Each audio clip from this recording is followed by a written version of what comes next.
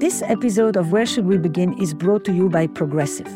Most of you aren't just listening right now. You're driving, cleaning, even exercising. But what if you could be saving money by switching to Progressive? Drivers who save by switching save nearly $750 on average, and auto customers qualify for an average of 7 discounts. Multitask right now. Get your quote today at progressive.com. Progressive Casualty Insurance Company and Affiliates. National average 12-month savings of $744 by new customers surveyed who saved with Progressive between June 2022 and May 2023. Potential savings will vary. Discounts not available in all states and situations. Every season for Where Should We Begin, I receive thousands of applicants. And one of the most frustrating things is that I'm only going to be able to see 10 couples. And I've been grappling with this. How can I connect with more of you? There are so many powerful questions, so many pain points that I would like to be able to at least address with you, even if shortly. So this series is going to be different. It's you calling me with a very precise question, with your pain point, me calling you back, and together we think out loud. And we go from where should we begin to where can you start?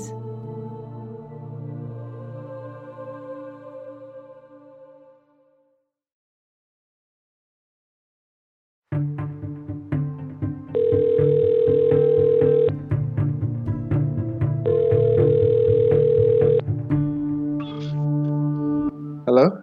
Hello? Hello. Hi, Esther. How are you? Good afternoon. Yes, I'm doing you great. too. Much better now. What is the question that you would like me to address with you? Okay. I am in the first season of my life where I am actually dating for an extended period of time. Mm-hmm. And I would like to be uninhibited and be brave in my vulnerability and my honesty and my authenticity while still preserving what's sacred. I don't mind sharing, but I suppose the question is, how do I foster reciprocation from my partner at an appropriate pace that honors both of our levels of intimacy and how much we wish to share. And I tell myself often that I'm giving much, emotionally. And I don't mind taking the lead in that area and then, waiting for a response. It's funny, I'm taking dance lessons. So I'm learning about principles of like lead and follow, in a very tangible, physical way. What dance are you learning? I'm learning bachata, actually. Mm-hmm. Mm-hmm. So some of those principles I actually try to carry over, to the courting process. Yes, absolutely. But let me tell you how I understand your question. Tell me if I hear it accurately. Yes, I met. Okay. It's a man, a woman. Woman. Okay, I met a woman recently. We've been going out for a while. I feel clear that I want to pursue something with her exclusively. I'm not sure that I'm experiencing from her the same wish in return. I find myself often also more open with her, more willing to share of myself with her, more willing to bear myself to her. And I don't always feel that comes back from her. And how do I continue be authentic and be true to my feelings for her? But also, how do I protect myself in case we're not interested in the same thing? Yes, that sounds very accurate. Okay. So what happens when you say to her, I would like to be steady, I would like to just for a moment to close the doors for a bit and it be just you and me. That's the sharing that I hear you don't want to do at this moment, right? I don't know if I'm there yet. I think I'm more concerned about, is the feedback that I'm getting, is it truly a step of trust and vulnerability, or is it Give me an example so I have a sense as to. okay? So if I share something very emotionally intimate, maybe it's not perceived that way, but let's say I share, my favorite, most romantic music and R&B songs, things that were formative in the development of my own romantic understanding and development. If I share in a very open-ended way like that, in a very honest, transparent way, I would hope that the next words out of my partner's mouth would also be not just, okay, thanks for sharing, but all right, let me tell you a little bit about myself, or a lot of bit about myself as well. And that's what I don't often get. Give me a name of one of the songs, for example. Never Too Much by Luther Vandross. Okay. And you get a kind of a that's nice type of response. Are you comfortable saying, does that make you uncomfortable? Do you feel like there's a demand suddenly put on you? Do you feel like this is going faster than you want? It, in a way, to me, sometimes the very things that we think, but we don't dare to say because we're afraid that if we say it, they're going to become real. Sometimes that's exactly what needs to be said. It's very scary when you fall in love because the thing we want to know as quickly as possible is it mutual? Is it shared? Am I alone here or are you meeting me right there in this field? Yes. So it's extremely insecure. There's no way around that. And sometimes it's about, does this make you uncomfortable? And then if she answers you honestly and she says something that says to the word yes, then you say, is that partly, does it feel like this puts pressure on you? Do you feel like like I'm demanding something from you? Or I'm patient, not to worry. I'm not running anywhere and I'm not rushing, and take your time. It's very hard to say to somebody, take your time, when actually you would like to go faster. But sometimes it yields you more what you want. There is a certain way in which, when you say this with confidence, the confidence is that there is nothing you should apologize for. What you feel is beautiful, legitimate, and it's just very, very hard if it's not shared. But you don't have to apologize for it. So the confidence comes from, I have a sense that I may be further along than you. And then you sit and you wait for the answer. And of course, your stomach is going to cringe at that moment. But be sure that her stomach is equally disturbed because you're actually asking a more honest question. But you can say, it's funny. I kind of share with you things that I look forward to. And your answer is, I'm not sure how to interpret it. Help me. That makes sense. Can you imagine yourself doing it? 5 minutes ago, no. Now, yes. Practice it with me. Okay. So I've noticed that when I share my heart with you, for example, my dream vacation or the perfect date, that there's not a lot of feedback given or response, and I wonder if you're processing, and I just noticed that you're quiet, and can you please help me understand if if we're meeting in a special place, or if you need more time to process that.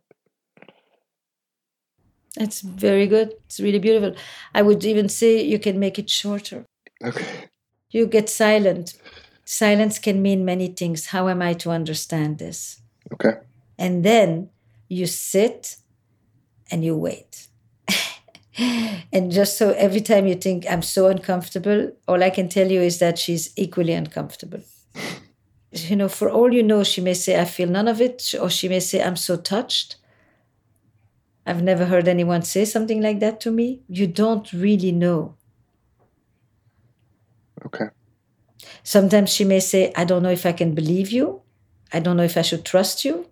The last dude I trusted who said stuff like that to me lied. But what I'm saying is that the answer may have less to do with you and more to do with her. Okay. And that I'm saying to you because I've I've heard the question posed from the other side. And the truth is we don't know. It could be that we're not in the same place. It could be that she's not as interested in you, but it could be 10 other things that have nothing to do with you. Right. Right? I mean, I completely know, I can see why, but it may not be.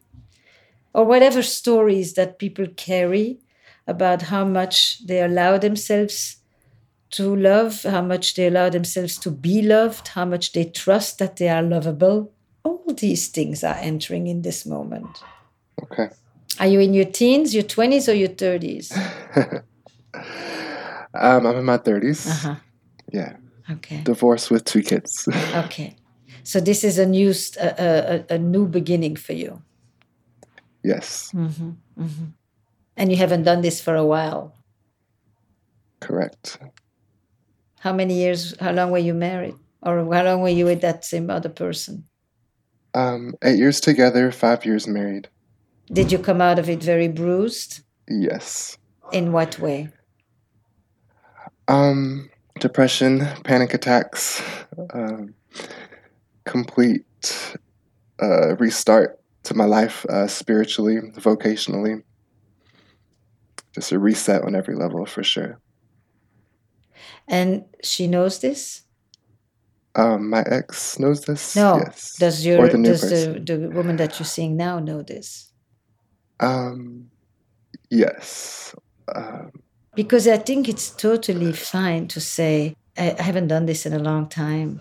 So I probably need some markers. Okay. Maybe not everybody needs those markers, but I need them. I don't know how much practice she's had, where she's at in her life, what she's coming out of, but it's perfectly okay to say, I lost a chunk of my confidence in my relationship, or I've come out of my relationship with some confidence bruised. Okay. So that she knows that you know that she knows. Yeah, that's something I would be very uncomfortable saying. I just felt so codependent in my last relationship. I don't know if to say those words feels the same as what I came out of. I wouldn't know how to engage that. Many people come out of a relationship with some bruises. It's not unique to you. And when you start a new relationship, when you haven't been out there and dating and meeting new people and establishing relationships from the start, and if you went to play sport and you haven't played that sport for a long time, if you went to do an activity that you haven't practiced in a long time, you would basically say, I'm out of practice. And if you do a false move, somebody would say, no, try it this way, If you are with someone who you think from the start cannot understand that, then you're not setting up a good base. Okay. I don't know what happened enough in your marriage and what you mean when you say codependent, but what I understand is you have a feeling that what? Give it to me. Tell me one sentence that helps me understand what you just said. I don't want to be perceived as needy. I want to give my partner something to follow, something that's inspiring, not something to take care of. Mm-hmm. When you tell your needs, that doesn't make you needy. Just so you know that. Okay. This you have the idea that if I say I need this then I come across as weak and vulnerable and needy, and it's all one and the same word, right? No. When you tell something that you need, you actually sometimes can come across as rather confident and self-aware and knowing and willing to communicate about it with someone. Okay. That's reassuring. Because if you're to not want to come across as something doesn't mean that you're not feeling it. So one of the better ways you feel not needy in a relationship is when there is a healthy dialogue about your needs and their needs. Okay. Does that give you a start? Yes, it's starting to click. That's Okay. not something I've considered too much. Mm-hmm. Quite like that. Try to emphasize. I definitely will. Okay. Thanks a lot. Thank you so much, Esther. Bye. You're welcome. Bye-bye. Bye.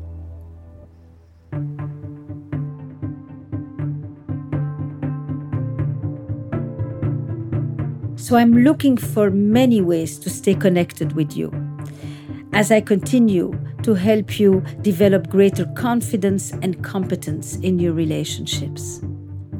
This time, it comes in the form of a game. Where should we begin? A game of stories is a game that helps you connect and reconnect, deal with the social atrophy that so many of us have experienced, and unlock the storyteller within.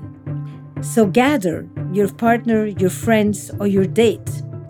Grab a seat, pull a card, and be my guest in sharing the stories that you rarely tell. Let's play along. estherperel.com/thegame.